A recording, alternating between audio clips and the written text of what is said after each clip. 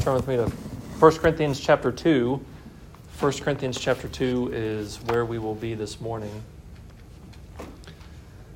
We've made it to our third week in our 3-week series concerning the identity of the Vine Church, the identity of the church in general. We've been seeking to answer the question, for what purpose do we exist? Why are we here? We use 3 words to answer this question. It's on the front of your bulletin. It's also right there, wherever our logo is, hopefully, is always a reminder. Those 3 words on the bottom, gospel, community, and mission. And we use 3 phrases to put those 3 words into action. We proclaim the gospel, we build each other up in community, and we send each other out on mission. We proclaim the gospel, we build each other up in community, and we send each other out on mission. 2 weeks ago, we talked about the gospel. We'll talk about the gospel every week, anytime that we get together. But particularly, we talked about what the gospel was 2 weeks ago. We said that to understand the gospel is to understand God's call on your life in Jesus Christ. To understand the gospel is to understand God's call on your life in Jesus Christ. God has called you in the name of Jesus Christ. God has called me in the name of Jesus Christ. We looked at this in the first few verses of 1 Corinthians chapter 1. We in turn call upon the name of the Lord. We commit ourselves to Him. We love Him. He is our new master. Sin and shame no longer own us or control us. We belong to God, who has shown Himself to be gracious and merciful, slow to anger, abounding in steadfast love. We're able to call upon the name of Jesus Christ because Jesus Christ lived the perfect life that we cannot, and He died the death that we should have. Last week we talked about community and building each other up in community. If indeed we are rich in Christ through God's grace in Christ, then it is our aim to spend these riches of grace toward others. Being rich in grace received turns into being rich in grace given. We looked at verses 4 through 9 of 1 Corinthians chapter 1 last week when we talked about that. Being rich in grace received turns into being rich in grace given. As we talked about what it takes to build each other up, we simply saw that it is the Word of God and prayer that fundamentally builds us up in Christ. How did you receive God's grace? Through the Word of God and prayer. How do you give grace? Through the Word of God and prayer. Has a brother or sister frustrated you to no end? Earnestly pray God's grace for them. Show them grace. Gracefully speak to them God's Word. How do we build each other up in community? Through the reading and study of God's Word and through prayer. And this all should lead us then into our mission. Inevitably, when we are a people who proclaim the gospel to one another and build each other up in community, we will then send each other out on mission. But what is our mission? Our mission is to proclaim the gospel and build each other up in community. And it's just a circle that keeps repeating itself. This is a never-ending need for us. We always need the gospel, and we always need to be a people who build each other up. We always need to be sending each other out on mission to rinse and repeat. So as we look at mission more closely this morning, and specifically at the first few verses of 1 Corinthians chapter 2, I want us to see the manner of the mission. How do we send each other out on mission? We're going to answer this in 3 particular ways. How do we send each other out on mission? With humility, intentionally, and in dependence on the Spirit. Dependence on the Spirit. With humility, intentionality, and dependence on the Spirit. Read with me 1 Corinthians chapter 2, verses 1 through 5. And I, when I came to you, brothers and sisters, did not come proclaiming to you the testimony of God with lofty speech or wisdom. For I decided to know nothing among you except Jesus Christ and Him crucified. And I was with you in weakness and in fear and much trembling. And my speech and my message were not in plausible words of wisdom, but in demonstration of the Spirit and of power, that your faith might not rest in the wisdom of men, but in the power of God. Paul preached to thousands of people. Paul performed numerous miracles. But did Paul always preach in the grand halls of his day? Did Paul always gather the largest crowd that he could? Sometimes he was thrust upon crowds. Sometimes he did preach in the halls like of Athens. But he didn't always do that. Did Paul always strut his knowledge and miracles before others? No. We can read in Acts 18 how the church in Corinth, these Corinthians, how this church started. Paul, as he often did in a new city when he was traveling on his missionary journeys, went to the synagogue every week and reasoned that the Christ was Jesus, seeking to persuade them to believe. The Jews had the Old Testament. They knew God, and they were waiting for this Messiah, the Christ, to come. And so what Paul did was he went to the synagogues, to these Jews, and he said, the Messiah, the Christ, is Jesus. But what happened was they would reject him. They'd reject him. They'd reject his message. They'd reject Christ. They'd reject Jesus. So Paul, in Corinth, when he was rejected by the people of the synagogue, went to a house of a worshiper of God, which was actually next door to the synagogue, and there proclaimed the gospel to Gentiles. Since the Jews wouldn't listen, he proclaimed it to Gentiles, which are just non-Jews like us. The church at Corinth began not in the amphitheaters and grand halls of Corinth, not in the synagogues or the temples of Corinth. The church at Corinth began in a house. They were humble beginnings for a humble man in the midst of a proud city. The first aspect of our mission must be its humility. We too are to be humble servants with humble beginnings in the midst of a proud town, a proud region, a proud country. How is our mission to be carried out? In humility. Let's take a step back and understand how humility ties into what Paul has already written in chapter 1. Last week, in chapter 1, verse 5, we looked at how we are rich in Christ in all speech and all knowledge.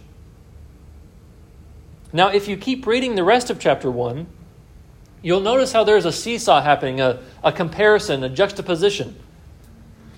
The speech and knowledge that the world accepts and expects is not the speech and knowledge that God gives. The speech and knowledge that the world accepts and expects is not the speech and knowledge that God gives. Look with me at chapter 1, verses 20 through 25. And remember those two words, especially as we look at verse 20, speech and knowledge. Where is the one who is wise? Where is the scribe? Where is the debater of this age? Has not God made foolish the wisdom of the world? For since in the wisdom of God the world did not know God through wisdom, it pleased God through the folly of what we preach to save those who believe. For Jews demand signs and Greeks seek wisdom, but we preach Christ crucified, a stumbling block to Jews and folly to Gentiles. But to those who are called, both Jews and Greeks, Christ the power of God and the wisdom of God. For the foolishness of God is wiser than men, and the weakness of God is stronger than men. When Paul went to Corinth, he did not go and proclaim himself to be the wisest man. He didn't go as a master debater. Debates, thousands of years ago, and maybe even 20 years ago, used to be a show of intellect, a show of knowledge, a show of wisdom, a show of rhetorical prowess, an ability to gather a following of people, to persuade people. Nowadays, debates are just people arguing and yelling at each other without much any substance or purpose. We all encountered this past week again.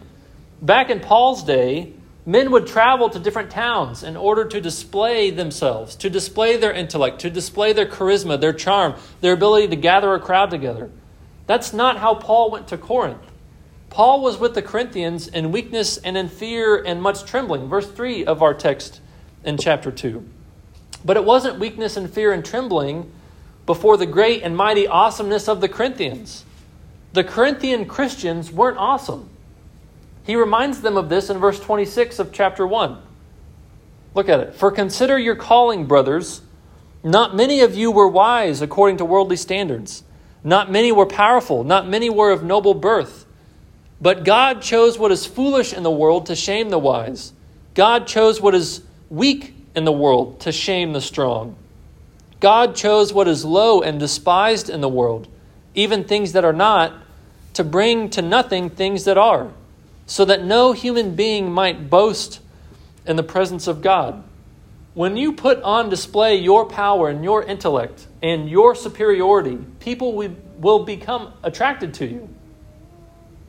And that's why Paul didn't put his intellect or power or superiority on display for the Corinthians. Paul was not there to boast about himself. Paul was there to boast about Christ. Paul was there so that the power of God might be made known through the word of Christ. If our mission is carried out on the weight of our own intellect or power or social standing or cleverness, then the focus becomes us and stays on us. This undercuts the gospel that we are supposed to proclaim. But if we humbly present God's grace as something we have received in Christ and not earned ourselves, God then is exalted. It is because of him you are in Christ Jesus, who became to us wisdom from God, righteousness and sanctification and redemption. So that, as it is written, let the one who boasts, boast in the Lord. That's the end of chapter 1 of 1 Corinthians 1. Our mission begins, continues, and ends, the whole span of it, with humility. You did not purchase your life in Christ. You did not earn it. So why do you boast as if you did purchase it? Why do you boast as if you did earn it? 1 Corinthians 4:7. What do you have that you did not receive? If then you received it, why do you boast as if you did not receive it? If our mission is carried out in pride, it undercuts the gospel we proclaim. We can have a confidence about the gospel, but how often is confidence turned into pride? How often in our world does the knowledge we possess lead us to condemn those who disagree with us? And we can speak in generalities, but I want to bring this a little bit closer to home, and maybe just for me myself. What about you? What about me? How have we displayed pride? Theological intellect is one particular area, the one I'll mention this morning. It's that feeling when I know I'm right, and yet I don't allow love to intervene in my response toward others. Too often, I have an air of superiority because of theological training or theological knowledge. This other pastor is inferior because he hasn't been to seminary. This other Christian is second rate because they have an improper view of some theological stance. This friend says he's a committed Christian but hasn't committed to a local church. This acquaintance says she's a Christian but can't explain the gospel. What pride has crept into your actions and your thoughts? Pride is hard. Where's the line between guarding theological truths and exalting in my rightness about those truths? The difference does not always come out in actions. Sometimes it is simply a thought. It's that slight sense of, man, that guy's just wrong. That woman just doesn't know what she's talking about. Instead of, God, how can I show grace toward him? God, please help me to love her like you love her. God, thank you for revealing yourself to me, a sinner. Thank you for the grace of granting me knowledge about Christ, about your Spirit, about your word. Now please help me to be gracious in my words. Extend your grace to my friend. Extend your grace to my neighbor. Extend your grace to my coworker. Use me to be the bearer of your grace in their lives. Use the Spirit to guide me to know what to say and when to say it. Grant your servant boldness to love, to speak the truth, and to speak the truth in love. How do we send each other out on mission? With a humility that is intentional. Notice Paul's humility alongside his intentionality in verses 1 and 2 in our text in 1 Corinthians 2. And I, when I came to you, brothers and sisters, did not come proclaiming to you the testimony of God with lofty speech or wisdom, For I decided to know nothing among you except Jesus Christ and him crucified. Now, do you really think that the only thing Paul talked about was Jesus Christ and him crucified? Breakfast, lunch, dinner. Coffee, dates at Starbucks, lunch at Peppermill. Do you think that's all he did all the time? The only thing that ever came out of his mouth was something about Jesus and Jesus being crucified? No, come on. That's not what Paul's saying. He means he made every concerted effort to seize the opportunities he had to proclaim the gospel. He was intentional. He was determined. He had his face set for this purpose. It was always on his heart. It was always on his mind. It was always ready on the tip of his tongue. He took advantage of the opportunities that he was given by God. He made sure to do the one thing that he was there to do, to proclaim the gospel. Of this he was sure. He could look back and say, I know what I did. I proclaimed the gospel to you. He spent 1.5 years with these people in Corinth. 18 months. It's a lot of time to teach and to preach. I'm sure he got to know them. He was in the same trade as some other people, was how he made a connection with another couple there in Corinth. I mean, certainly he's talking about making tents. He's talking about the trade that he's in. He's using that as an opportunity to provide for himself, as an opportunity to meet new people, other people, to do work for people. All the while, he depended not on his wit, not on his humor, not on his stories, not on his training, not on his family, not on his religion, not on his practice as a tent maker. He relied upon the Spirit of God. Listen to how one commentator translates verses 4 and 5. My speech and my proclamation were not with enticing clever words, but by transparent proof brought home powerfully by the Holy Spirit, that your faith should not rest on human cleverness, but on God's power. My speech and my proclamation were not with enticing clever words, but by transparent proof brought home powerfully by the Holy Spirit, that your faith should not rest on human cleverness, but on God's power. So when we approach our neighbor and our friend and our coworker with the good news of Jesus, and the good news of Jesus Christ and him crucified, we do so humbly and with the intention to see faith born. The chief end of evangelism, of living a life constantly on mission, is to see faith born in the hearts of men and women and children. But I cannot produce faith in your heart. I can't produce faith in anyone's heart. You cannot produce faith in your own heart. Only the Spirit can effectually call the heart to repentance and faith. I can speak words, but they're daft and useless without God's Spirit working on the mind and heart of the recipient. Faith is truth partnered with trust. But it is only the Spirit of God, using the Word of God, that we can depend on to produce faith. If we are properly humble and intentional, then we will be dependent on the Spirit of God. We will implore people to respond to the gospel in faith and repentance. We can do this confidently because God's Word will accomplish what He intends it to accomplish. Isaiah 55, verses 6 through 11. Listen to this. Seek the Lord while He may be found. Call upon Him while He is near. Let the wicked forsake his way, and the unrighteous man his thoughts. Let him return to the Lord, that He might have compassion on him, and to our God, for He will abundantly pardon. For my thoughts are not your thoughts, neither are your ways my ways, declares the Lord. For as the heavens are higher than the earth, so are my ways higher than your ways, and my thoughts than your thoughts. For as the rain and the snow come down from heaven, and do not return there, but water the earth, making it bring forth and sprout, giving seed to the sower and bread to the eater, so shall my word be that goes out from my mouth. It shall not return to me empty, but it shall accomplish that which I purpose, and shall succeed in the thing for which I sent it. The Spirit of God will use the Word of God to accomplish the purpose of God.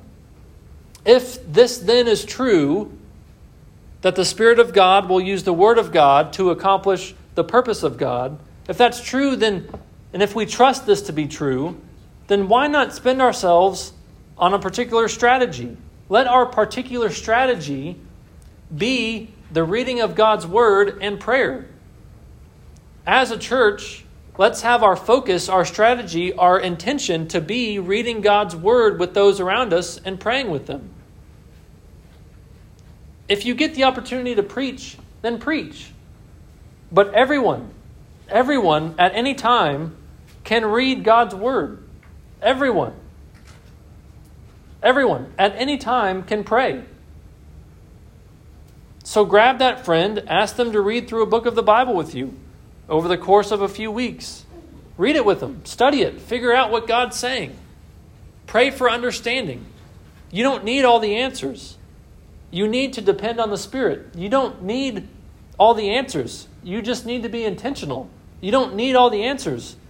You need to be humble. When you marry the Word of God with the Spirit of God, you are then a part of the work of God.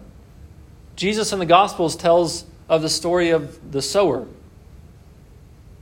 The Word of God, the gospel, is the seed that the sower spreads on different types of fields. Paul picks up on this analogy in 1 Corinthians chapter 3. He says, we plant the seed, we water the seed, but it's God who gives the growth. I planted, Apollos watered, but God is the one who gives the growth, is what Paul says in 1 Corinthians chapter 3. It's God who gives the growth. So we humbly and intentionally pray for the Spirit to work. We don't bust out the Ouija board. We don't cross our heart and hope to die. There ain't some magic formula that we've just got to figure out. Use God's Word and prayer. If we don't use God's Word and prayer, then one of two things are taking place. Either we depend on ourselves, we begin to depend on ourselves when it comes to evangelism and the proclamation of the gospel, or the second option is that the other party's faith depends on us instead of the Spirit. We can have the wrong motives, and the Spirit may still bring people to faith, to truth partnered with trust, but it would be in spite of us. And I don't want to be that person. I also don't want to be the person who had all the chances to proclaim the gospel in my relationships and never did. I'm sorry to say that I have failed more times in this than I care to admit. But God is faithful. His mercies are new every morning. Recognize where we have failed and confess those to Him. But trust in His grace for a new opportunity. And so, we've gone through this quickly. We come to an end, and maybe it's too abrupt. We send each other out on mission in humility with intentionality, all the while depending on the Spirit. And so I just want us to take a few minutes and spend some time praying. Pray with adoration to a God who is gracious and merciful, slow to anger, and abounding in steadfast love. Pray for forgiveness in our complacency. Pray, confess our apathy and our weariness, our dependence on ourselves. Pray with thanksgiving that God has called us by grace into His family through Christ. Pray earnestly that the Spirit would use us to proclaim the gospel boldly, and that souls would be saved by the power of God's Word and the power of the Holy Spirit. I do want to give us just time to pray. Pray silently. Pray out loud where you are. But spend some time praying. I think we would be remiss if I said that we need to be humble and depend on the Spirit if we didn't actually offer ourselves some time to do that. And so use the next couple minutes at least that we have this morning, set apart, set aside, to do just that, to pray. So I'm going to give you some minutes to pray. God, would you help us to be a people who are constant in prayer? a people who recognize that we depend on you for life and breath, for purpose.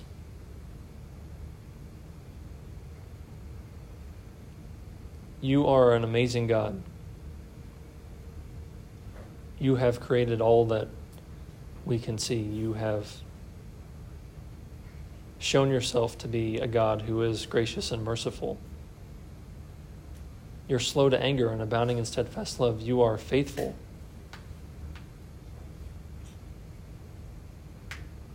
Your faithfulness is great, God, and I pray that as we continue to worship you this morning, we continue to sing, continue to pray,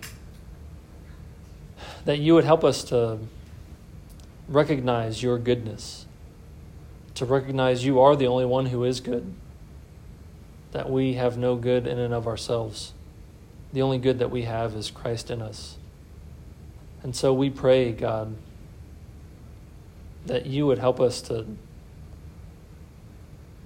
remove the sin from our lives, put off our old selves, put off our old habits, put off our dependence on ourselves, and put on Christ's righteousness, put on his love, put on the fruit of the Spirit: love, joy, peace, patience, kindness, goodness, gentleness, self-control. God, help us to be a people who are marked by this, who show grace to the people we encounter, who invite others into a relationship with you, who invite others to look at your word, who invite others to stop depending on themselves, to humble themselves before you, a holy and mighty God. God, we thank you for the opportunity that we have to understand and acknowledge the part that you have chosen for us to play. God, help us to be a people who are faithful. Help us to be a people who do care not just about ourselves, but a people who care about the proclamation of the gospel, about your glory and your honor, that we might boast in the Lord, that we might boast in you, that we might be a people who love Christ above all else. God, let this be what describes us, what defines us, what moves us. God, we need your Spirit to quicken our hearts and our minds. We need your Spirit to do the work that only he can do, to see people come to faith, to see people trust you, to see people understand your truth. God, use us. We are your willing instruments. Would you be faithful? Would you hold up your end of what you have promised, that your word will accomplish much, that you do intend to save people, that you do care about your creation. God, please, would you do this in us? Do this through us this morning and the rest of this week. We pray in Jesus' name.